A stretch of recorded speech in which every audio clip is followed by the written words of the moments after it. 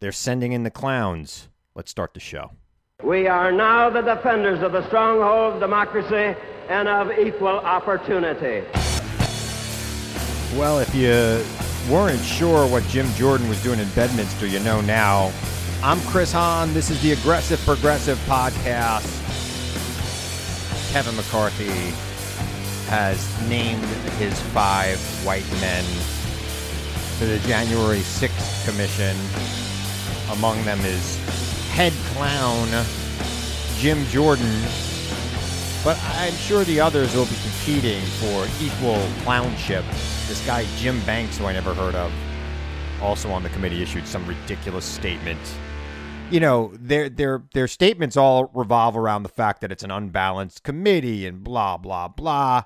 Wah, you had an opportunity for a non-political January 6th commission, similar to the one that studied the aftermath of 9/11, but you passed on that because the former guy didn't want you to do that.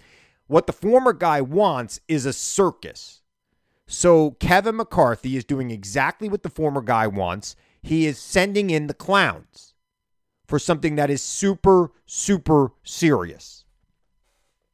It's a lot of nonsense, as always, with everything else they do in the Republican House Conference.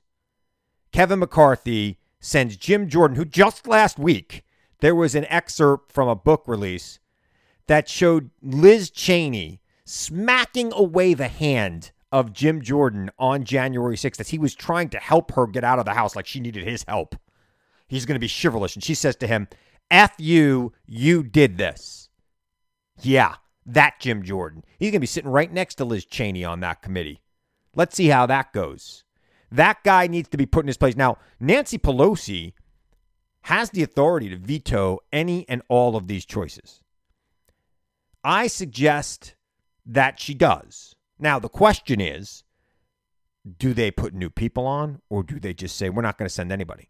I think they'll say they won't send anybody. I don't think they'll replace people who are vetoed. I think they'll try to make it a martyr, like anybody's going to care, right? They're going to make whoever is taken off that committee a martyr, whether it's Jim Jordan or this Jim Banks guy, whatever white guy they take off the committee. And of course, it was going to be old white guys, right? It was old white guys. One of them's a freshman member, but all old white guys. Whatever one they take off that committee will be, you know, the cause celeb in right-wing media for a week. It's nonsense. By the way, I've got an excellent guest today. Former Congressman John Hall, who is also the former a founding member of the band Orleans. They've had big hits like Still the One, Dance With Me. What an interesting interview. Not all politics, but there's some politics. Obviously, he was an activist his whole life. You know, I mean, a lot of people know he was in Congress, but people don't know a lot about John Hall. He's got a new album out now called Reclaiming My Time, which anybody who's watched a congressional hearing understands where that comes from. And I really, really enjoyed talking to him last week on the radio show. He is an interesting guy. I haven't had any guests just say to me, yeah, so Janis Joplin was at my apartment and she was saying that my songs, that's never happened to me. And I've had rock stars on this show before. I've had celebrities on this show before. You know that. But never a member of Congress who is also a, 70s era rock star telling me stories about the New York music scene in the early 1970s with, people like Janis Joplin hanging around, Jimi Hendrix. Blew my mind. Great interview. Stick around for that. It's coming up in a few minutes. I just want to rant a little bit about this Jim Jordan guy and about this whole, brouhaha that the right has stirred up about President Biden suggesting that Facebook needs to do more and other social media platforms need to do more to rid their platforms of this anti-vaccination nonsense that's going on. There's nothing based in fact being said on Facebook. And I equate this, and I've equated this on television, and on Twitter and in other mediums to crying fire, yelling fire in a crowded theater. You are literally risking people's lives. People are getting information from these social media platforms. And they are now, they're trusting it more than they trust the New York Times or Newsday or any of these major publications, CNN. They trust it more than their doctor in some cases because they're saying, well, your doctor is taking money from the pharmaceutical company. Well, we're giving these shots out for free to everybody. So I don't know how your doctor's getting paid here. And by the way, you could have gotten it at a mass vaccination site run by the state or run by your local government or your church or wherever. These ridiculous sites. And by the way, it's really like 14 accounts on Facebook that are responsible for most, if not all, of the misinformation being put out to the public. The problem is that, your cousin sees it, retweets it, and then all your other cousins think this is your cousin writing this. It's not really what's happening here. It's somebody with bad intentions, somebody or some group or some foreign power even with bad intentions trying to mislead Americans, and they're doing a pretty damn good job of it. They are using our right to freedom of speech against us. And let me explain something to you. Freedom of speech is not absolute. If your speech is intended to cause physical harm to people, that is not protected speech. That's the yelling fire in a crowded theater when no fire exists. What these anti-vaxxers, this misinformation sites being put out there about the vaccine, saying that you're going to have metal stick to you, saying that Bill Gates wants to implant a chip into you, saying that it's untested and 10 years from now, God knows what will happen to you. Those people are yelling fire in a crowded theater. And if you look around this country, we have a tale of two countries. We have some people in this country who are vaccinated. Most people are vaccinated. About a third of the people in this country are saying they will never get vaccinated. Most of them, registered Republicans, of course. The former guy needs to come out there and wholeheartedly, without reservation, tell people to get vaccinated. The statement he put out over the weekend was, well, I understand they don't trust Joe Biden. Thanks, Donnie. Thanks. Stay home. Stay in your cave. Stay at Bedminster and let Kevin McCarthy come and bend his knee to you. I believe that this is not protected speech. And I believe it's going to get challenged. And I think the Supreme Court's going to uphold that it's not protected speech, especially if it is shown and proven to be the cause of multiple people not getting vaccinated in this country. Multiple thousands of people, millions even, not getting vaccinated in this country. It shouldn't be protected. It's fire in a crowded theater. And I'm sorry, you can't yell fire in a crowded theater even with the First Amendment. You're not allowed to use your speech to harm people. And what is being done right now is being done intentionally by a small group of people. And a lot of other people then are amplifying what they say through reposts and what have you.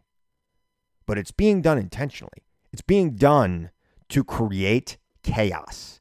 There is bad intentions at work here that need to be stopped. And if Facebook doesn't stop it itself, if Twitter doesn't stop it itself, I think the government is fully within their right to go in there and stop it. Now, call me what you want. And I know my libertarian friends out there will probably call me, an overreacher here. But I'm sorry, if you're trying to hurt somebody, and that's what's going on here, you are trying to hurt somebody, you're not protected. It's not political speech. It's not like saying, it's one thing to say you don't trust the government in giving this to you. It's another thing to say that this is, a complete fraud and that it's going to kill you and it's going to hurt you. One thing to, you want to have your reservations. You're allowed to have them. But you are not allowed to intentionally mislead people into thinking that the information out there about this virus is false, about this vaccine is false. You're not allowed to put out bad information like that. That's leading people not to get vaccinated. And again, it's not like this is people, just regular people having a conversation. That is one kind of speech. And I don't think the government has the ability to stop regular people from having regular conversations about their thoughts on the virus. But when you have a very small group of people who are intentionally misleading the public on this virus for dubious purposes. Not even dubious purposes. Let's not call it dubious. Let's call it evil purposes, frankly. Purposes that are not within the interest of the United States of America. The government, I believe, is within its right to step in. Now, they're not stepping in. That's not what's happening. But Facebook needs to step in because I think, quite frankly, Facebook could be held liable ultimately for what's going on here. There are people out there who are dying. There are, the virus is spreading among the unvaccinated, and the unvaccinated are dying in hospitals. 99% of people in hospitals right now with COVID-19 symptoms are unvaccinated people. Almost 100% in some places. And if you look at now, every state in the union has had, cases of COVID-19 go up over the last, couple of weeks since this country has really opened up. But the states where there are fewer people vaccinated are seeing their hospitalization rates go through the roof. They're starting to look like they did about a year and a half ago when this was starting to kick into gear in other states. We've got to get people vaccinated. Now, look, I've said this before. I'll say this again. I think people should be given the truth about the vaccine. Lies about the vaccine should be, should be taken down. And once everybody has the truth and has the information that they need to make their own decisions as adults, I don't really care what they do. You don't want to get vaccinated? That's up to you. I pray that you don't get sick and die. But you're going to get sick. Not all of you, but 25% of you are going to get sick. And of that 25%, some of you might die. I don't want that to happen to you, but that's your call at this point. I am worried about children under the age of 12 and children under the age of 18 who are not getting vaccinated because their parents are idiots. I am worried about children under the age of 12, but I do believe that, in the next couple of weeks, we're going to see that vaccination opened up for them too. But as for adults, that's up to you. The problem is you might be spreading it to a kid. Really, all of these conservatives out there pushing back on vaccination because they just want Biden to fail, right? They don't care. They don't care how many people die. They don't care how many people get sick. They just want Biden to fail. It is sad to see. And I don't understand how anybody who's a Christian in this country, seeing what's going on here, can still go along with it. How are you not trying to protect your fellow man? How are you not doing what you can to help other people survive this crisis? It's not Christian. Not the Christianity I was brought up with anyway. It's something completely different. We learned about this Joel Osteen over the weekend having a Ferrari and all these others. How did you not know that? He had a mega church, right? The guy had tons of money. It's a big scam, America. The prosperity gospel is BS. I don't know about you. I remember what Jesus said about easier for a camel to go through the eye of a needle than for a rich man to enter the gates of heaven. Think about that when Joel Osteen's driving around in his freaking Ferrari. Paying no taxes too, by the way. But that's great, right? A guy who has a Ferrari pays no taxes, none. I mean, at least Trump paid $750 in taxes. It's ridiculous. All right, stick around. Look, if you listen to one interview I do all year, listen to the interview with John Hall. This is great. Blew me away. I didn't expect it to be so good. Fantastic. Coming up right after this, and then I'll be back to wrap up the show. So stay where you are. You're listening to the Aggressive Progressive Podcast. So joining me now, I've had multiple members of Congress on this show, and I've had one rock star on this show, Brian DeVoe from 9 Days, a good friend of mine. But I've never had a rock star congressman on the show, but that's going to change tonight. Congressman John Hall, how are you doing? Welcome to the Chris Hahn Show. Well, thank you, Chris.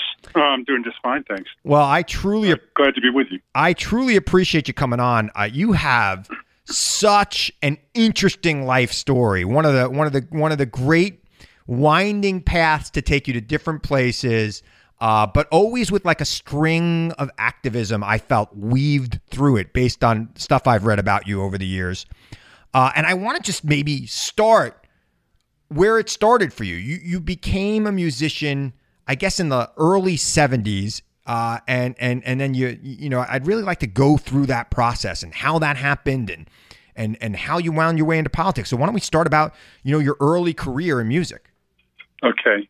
Well, I actually became a musician when I was 4 and a half. I started playing piano, and my parents heard me playing the Marines hymn with both hands and decided to send me for lessons. And I took 11 years of classical piano lessons and then 6 years of French horn, including playing in the high school, junior high school, and high school bands, and taught myself to play guitar and drums and bass, and wound up. I was going to college to follow in my dad's footsteps as a physics major, and wound up staying up all night playing in every musical group I could get into, a cappella group and a rock band and a bluegrass band and a football pep band, and all kinds of stuff. And so that was really how I kind of made the transition. I guess I was probably 18 when I started playing occasional gigs for money, which may be professional, although I had played organ in church when I was 12. So, right. And by the way, playing French horn, you know, you mentioned the French horn. I always say that's the ticket to a college scholarship because there's so few people who can play the French horn well. It's one of the hardest instruments to play. And that's like your fifth instrument that you're playing, which is kind of... Yeah, I don't play it well anymore, but you really have to keep it up to keep your lip in shape. But I learned from my father's mother in Providence, Rhode Island, as she lived there. My dad went to Brown. His father was dean of engineering at Brown, and he was a PhD in electrical engineering and physics. But in the top floor of her house, she had a record player with Chet Atkins record and a Weavers record with Pete Seeger on it. And I learned my entree into folk music was listening to Pete Seeger and the Weavers doing This Land Is Your Land and Little Boxes and all those wonderful songs they did. And I also learned to play the first song I ever learned on electric guitar. I learned from a Chet Atkins record, his version of Glowworm.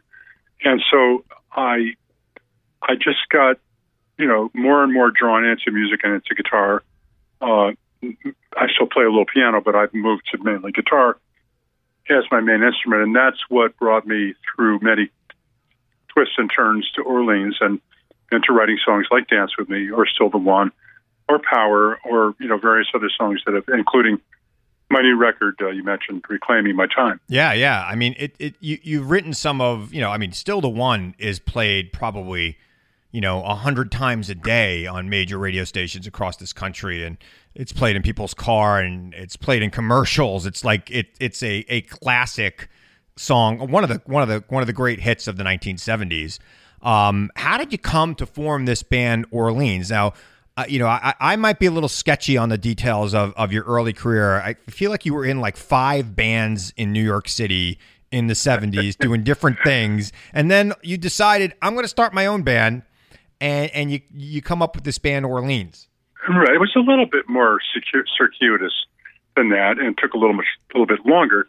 I was in a band called Kangaroo in Greenwich Village playing at the Cafe Wah when we were alternating shows with the Castiles, which was Bruce Springsteen's band from New Jersey, and it was an underage club with ice cream and potato chips and no alcohol. Right. And but around the corner, the Flying Machine was playing at the Night Owl Cafe with John Sebastian, leading and writing songs for that band. And when they left to hit the big time and go out on a bus tour, the next band in there was James Taylor and the Flying Machine, and the Love and Spoonful with John Sebastian was the first band, and then James Taylor with the Flying Machine, and around the corner, Jimmy James and the Blue Flames, which was Jimi Hendrix, was playing, backing up John Hammond. What a time to be in New York City, huh? It's an incredible time to be there. And but I met at that time a journalist who wrote for the Village Voice named Johanna Shear, and we fell in love. We got married, and she wrote a story on and did an interview with Janis Joplin, and Janis and she became friends. And Janis showed up at our apartment on the Lower East Side. We sang Christmas carols together, blues, shuffled blues versions of Christmas carols. And I played her a couple songs that I had written, and she said, the music's good, but I don't really care for the lyrics. They sound like a young guy wrote them. And I said, well, that's me. So she turned to Joanna and said, why don't you and John write me a song? And so we did. We wrote a song called Half Moon. Janice recorded. It was on her Pearl album. It was B-side of me and Bobby McGee. It was recorded by Chaka Khan and the Fifth Dimension and James Brown and various other people. And that kind of got us a start as songwriters. I had before that had done music to a Broadway show and an off-Broadway show and played a lot of recording sessions and done club engagements and all that. But songwriting is what really took us, to another level. Introduced us to a whole bunch more people. And I also worked as a sideman with Taj Mahal and Seals and Crofts and John Simon and Bonnie Raitt and various other people in the studio or on the road, and sort of coming out of that whole thing. Well, I was playing with Taj Mahal on a tour across the country, right? Both Fillmore East and Fillmore West, and that kind of dates me already. And recording a live record called The Real Thing at both the Fillmore East and Fillmore West. And so I wound up, doing the sideman thing and then deciding that written enough songs that other people wanted to record, Millie Jackson or The Times or, different bands wanted to record, so that I decided to try to start a band of my own that did our songs. That's awesome. Did original songs. And that became Orleans. How did you come up with the name Orleans? You guys were in New York. You weren't in France. You weren't in Louisiana. Where's it come from? Cape Cod. No, we were playing in the beginning before we had enough of our own songs to fill up a whole night. We would play covers of R&B songs or, New Orleans influenced music by the Meters or Al Toussaint or the Neville Brothers, and also we were playing reggae and very different strains of R&B.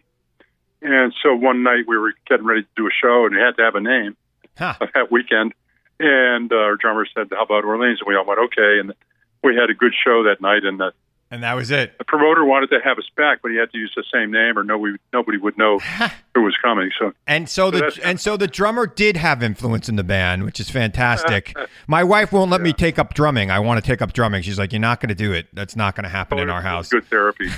That's what I keep saying. It's like I'll get my frustrations out. You've had an amazing career, and to think about like just the first part of your career, the music career, that would have been enough for most people, but you come back, you start a family in the Hudson Valley, and you get involved in local politics. What must that have been like for you? Well, it was natural. It was an outgrowth of my upbringing and, consciousness about what's going on around me in this country and, and my hometown and the country and the world. And I guess, it might be worth mentioning that I was brought up in a very devout Catholic family. My little brother was a priest, and my mom was the first woman in the United States to graduate from a Jesuit seminary. Wow! And I just always believed in the idea that we should be good stewards of the earth, among other things. The morality that I was taught includes that. And if you think about future generations, which I would agree should have a right to life, it's important that they not have an environment that is unlivable. Right, that's trying to kill them, frankly. I saw quite a ways back. Yeah. I saw quite a ways back that was where we were headed, and that's what got me involved with stopping things like 100 junk cars being crushed on my next door neighbor's lawn one Sunday morning in Saugerties, New York, or a nuclear plant being built 6 miles north of where I lived, with my wife and my young daughter at the same time. We, just north of Woodstock, New York, and Saugerties, and I started going to hearings and listening to what the NRC commissioners or the state power authority commissioners were thinking and saying, and got me reading things and testifying about my opinion and listening to what my neighbors were saying. And so I wound up putting together some fundraisers for these different causes And it culminated, I guess, in my involvement in the No Nukes concerts in 1979, which was a group, Musicians United for Safe Energy, that I founded along with Jackson Browne, Bonnie Raitt, and Graham Nash. And we were involved with, of course, many other musicians who performed at those 5 concerts at Madison Square Garden, and raised money for a movie and a record and so on Warner Brothers. And I was, along with Bonnie, one of the only 2 musicians to actually sit on the foundation board and give away the grants and read hundreds of grant applications to give away the money we raised from those events. So you can learn a lot in a short time, and that's part of what I did. That's awesome. So you wind up running for, let me make sure I get this right, Ulster County Legislature. That was back when I was trying to stop the Ulster County Legislature from citing or government from citing a giant incinerator and a landfill, a giant dump that would accept 200,000 tons of garbage a year for 20 years on our last undeveloped farm in the town of Saugerties. And the Winston Farm Alliance, I was one of the founders of that. Right. Just a citizens activist group, and we were able to stop that from happening. And along the way, people thought maybe it would be good if I ran against the gentleman who was representing our town in the county legislature before that, who had voted for this monstrosity in that site, and had been rewarded with the same guy voting for him again, for another $5 million to go to the same firm that he had previously voted for, after they voted for this siting in our town. So anyway, I said no. I said I got a family. I said I got a... Yeah. You also are an international rock star. Let's be clear. They're asking you to run for county legislature, which, look, I get running for Congress, right? But, they're asking you to run for the county legislature. You were an international superstar, and you do it.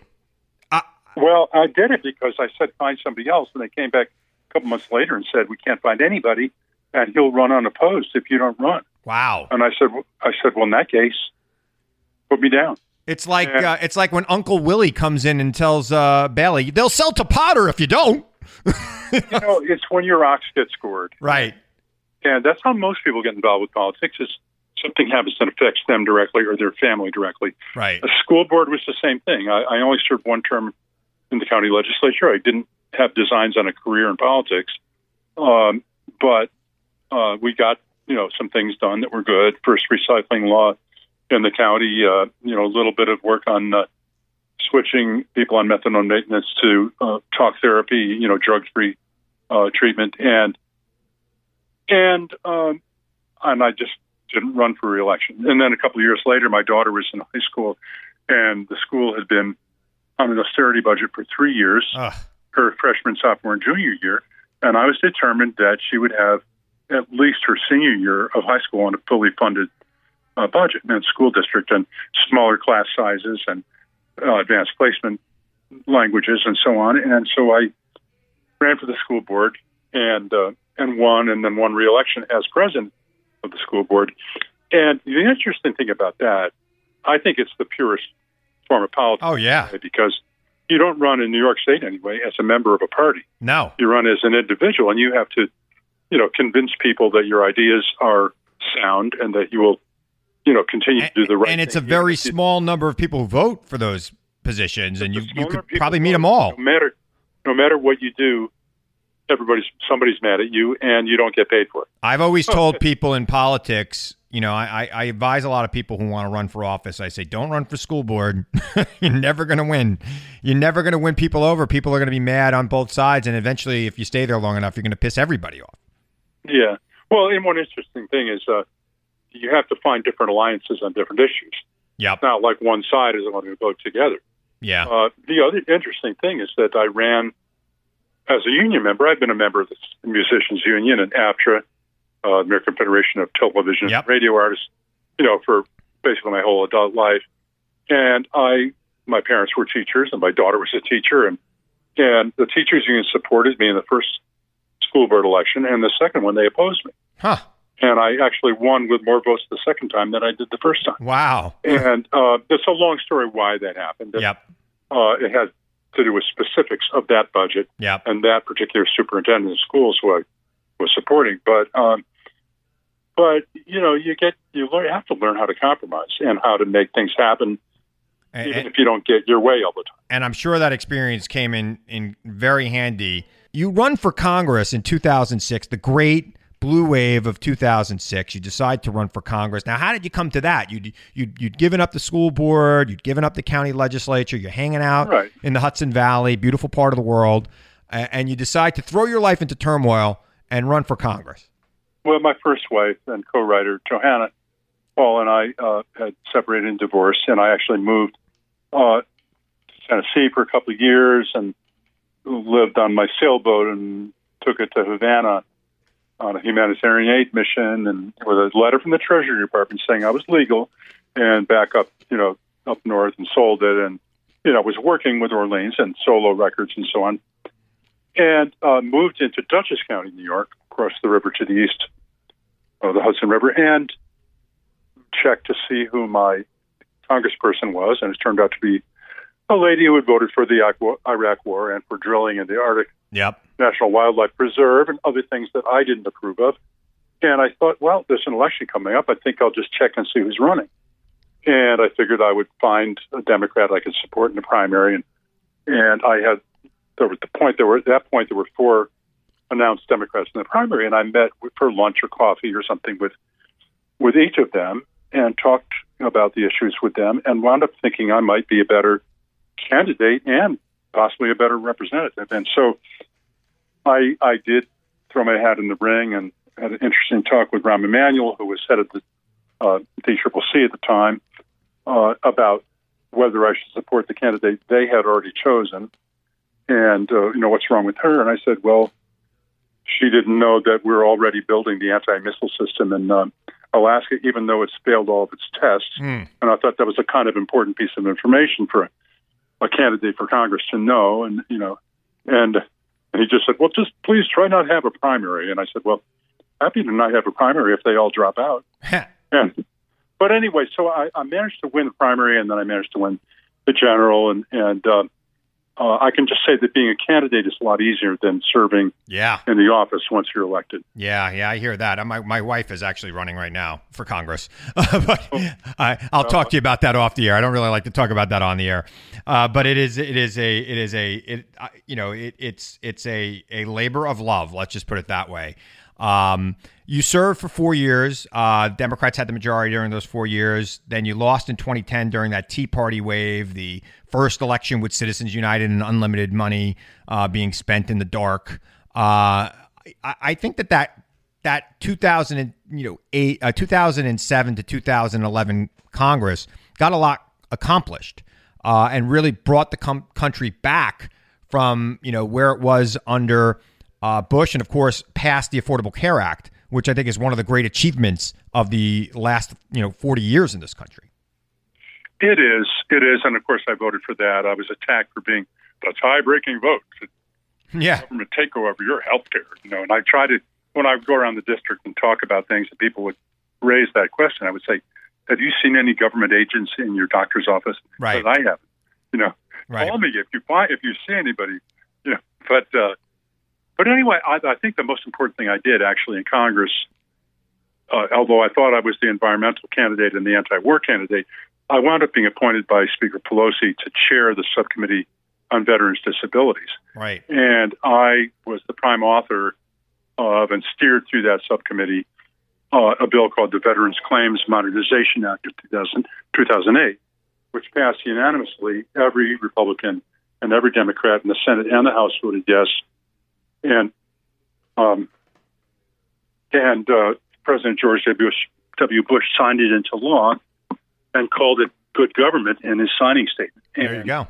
I was as surprised as anybody. Yeah. Because I had been kind of run against George W. Bush, although I'm also nostalgic for him. Yeah, I think any one of us would trade the Republican Party we have today for the George W. Bush brand of republicanism. At least we could argue with them and have arguments.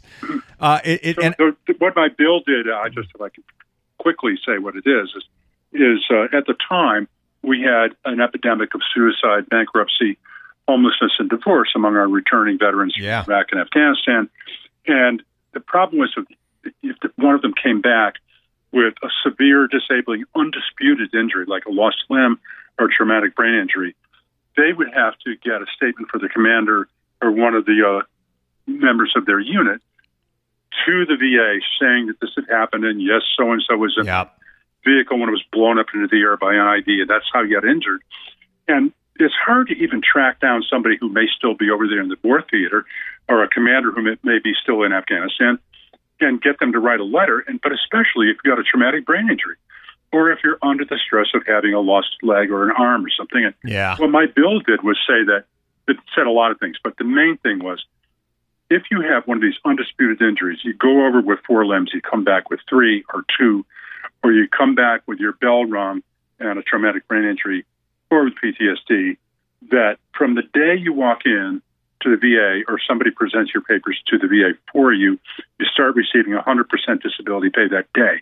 There you go. Because the only way you can stop people from having these crises of homelessness and, kids not being able to, have food on the table, of families, up at getting evicted for lack of rent, et cetera, you have to pay. You have to give money. It has to be said. I'm sorry that it comes to a financial solution, but that was what was most important, and we got that to happen. That's all good stuff. But I got to talk about Reclaiming My Time, or your publicist is going to kill me. Okay, and I only have about a minute and a half left. You got an album out called. You have a new album out called Reclaiming My Time. It's available wherever you get albums, online, I'm sure, and probably you've got some vinyl of this going around. Tell me about this. How'd you come to write this? And Well, the saying, obviously, Reclaiming My Time is a phrase used on the floor of the House when one is interrupted and wants to get their time back again to finish whatever they were saying. Yep. And this is, to me, it's like reclaiming the songs I might have written, the recording I might have done, the musical work overall that, during my time in elected office. I would add that regarding veterans, the very last song on the record, Welcome Home, was written for a Vietnam veteran friend of mine and touches on some of the things that we just talked about. There are songs like I Think of You, the first song. It was co-written with Hall of Fame songwriter Sharon Vaughn, which is just a happy rock and roll song. Nice. Probably inspired by Roy Orbison more than anything else. Nice. And there are, duets with Dar Williams, the song Save the Monarch, or Steve Wariner, who I co-wrote a #1 country hit with years ago, sang a duet on another one, Another Sunset. Escapist stuff. But there's also topical songs like World on Fire, which seems timely now, and Save the Monarch. That's what we're playing. That's what we're playing out. John Hall, good. This has been great. I could talk to you for 5 hours. You're fantastic. Check out Reclaiming My Time wherever you get your albums. Congressman John Hall, thanks for joining me. I'll be right back.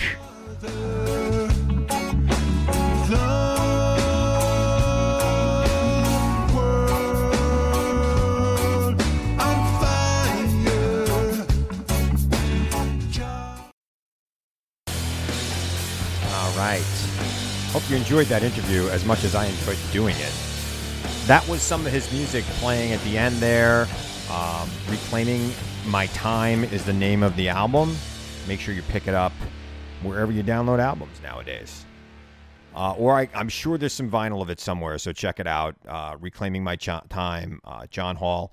And Orleans is coming out with a Christmas album this year, and I'm probably going to have former Congressman Hall back on to talk about that, because quite frankly, awesome interview. I'd love to have him in the studio and really just go into depth about the 70s, frankly, because that is fascinating to me. And then just the fact that this guy just becomes this local activist. Could you imagine being on the school board, right, with John Hall when in the 80s? Like Orleans, you just went to a wedding and they were playing the first dance was Dance With Me. I don't know how he did it. I don't know how the people reacted around him to it, but that's pretty awesome to say the least. And I'm sure he really got a kick out of some of his interactions over the years. So, hey, just an update. I still haven't heard from Dave Smith. Look, I don't mind being criticized. It's I'm a liberal who goes on Fox News. I'm criticized all day and all night. But if you're going to say I'm afraid to come on your podcast and then I reach out to you to go on your podcast, you should freaking invite me to your podcast. Don't pretend you didn't get my email. Don't pretend you didn't see my Facebook my Twitter message to you. Respond. Say, nah, I just was saying that. That's a dick move. Sorry. I don't know what to tell you. I don't have any real animosity towards him. But you're going to blow me off like that. I emailed him well over a week ago. I messaged him well over a week ago. I heard his podcast. I was entertained by his podcast. I didn't think it was a bad podcast, frankly. What am I, not good enough? I've seen some of the guests you've had on the podcast, including nobody most weeks. I think it would be an interesting conversation, frankly, and I'd like to have it. But, whatever. I'm afraid to go on your podcast is what you said. I wouldn't go on a show like his to have an in-depth, long-form conversation, which is something I do with myself every single week on this podcast. Now, I get it. It's very stream of consciousness, and I just kind of go off on rants here. And having a conversation with him would be very different. But you know what? I've gone on a lot of people's podcasts, people who, aren't heard that much and people who are heard a lot. I'm happy to have a long-form conversation with people who disagree with me. In fact, I want to have conversations with people who disagree with me. That's my whole thing. Getting people who disagree with me to talk. I talk about that all the time. I find that there's a lot of common ground, and I quite frankly think there's a lot of common ground between Dave Smith and I think I talked about that last week. But the fact that he doesn't want to have me on his show or doesn't want to respond or wants to act like he didn't get my email, that's disturbing. And I'm sure by now somebody has told him that I have said, hey, Chris Hahn wants to be on your podcast and have you on his radio show, which I do. So happy to talk to you, Dave. I've messaged with a lot of people on Facebook who are a lot more famous than you are, and they get back to me. So, bigger stars, even on Fox News, some of the people who really disagree with me. And also people who are big stars. And I get it. You did the Joe Rogan show once. Yay. Okay. Come on. Let's have a conversation and let's talk it out. I think you and I have a lot in common. I think that might be what worries him the most. Harder to demonize me when I'm sitting right in front of you. And I'm happy to come to wherever studio you are. And I'm happy to have you out here. I told you, I'll even buy dinner if you come out here. Okay? Buy you dinner. Nice dinner. Something nice. Not too expensive, but it won't be Applebee's or anything. It'll be big, nice, be good, fun. All right, so let's get it done. All right, America, I want to remind you now, as I always do, to seek the truth, question everyone and everything, even me. Seek the truth. I know it's out there, and I know you'll find it if you look for it. And I'll be back here again next week to tell you the truth as I see it. I'm Chris Hahn. Thanks for listening to the Aggressive Progressive Podcast.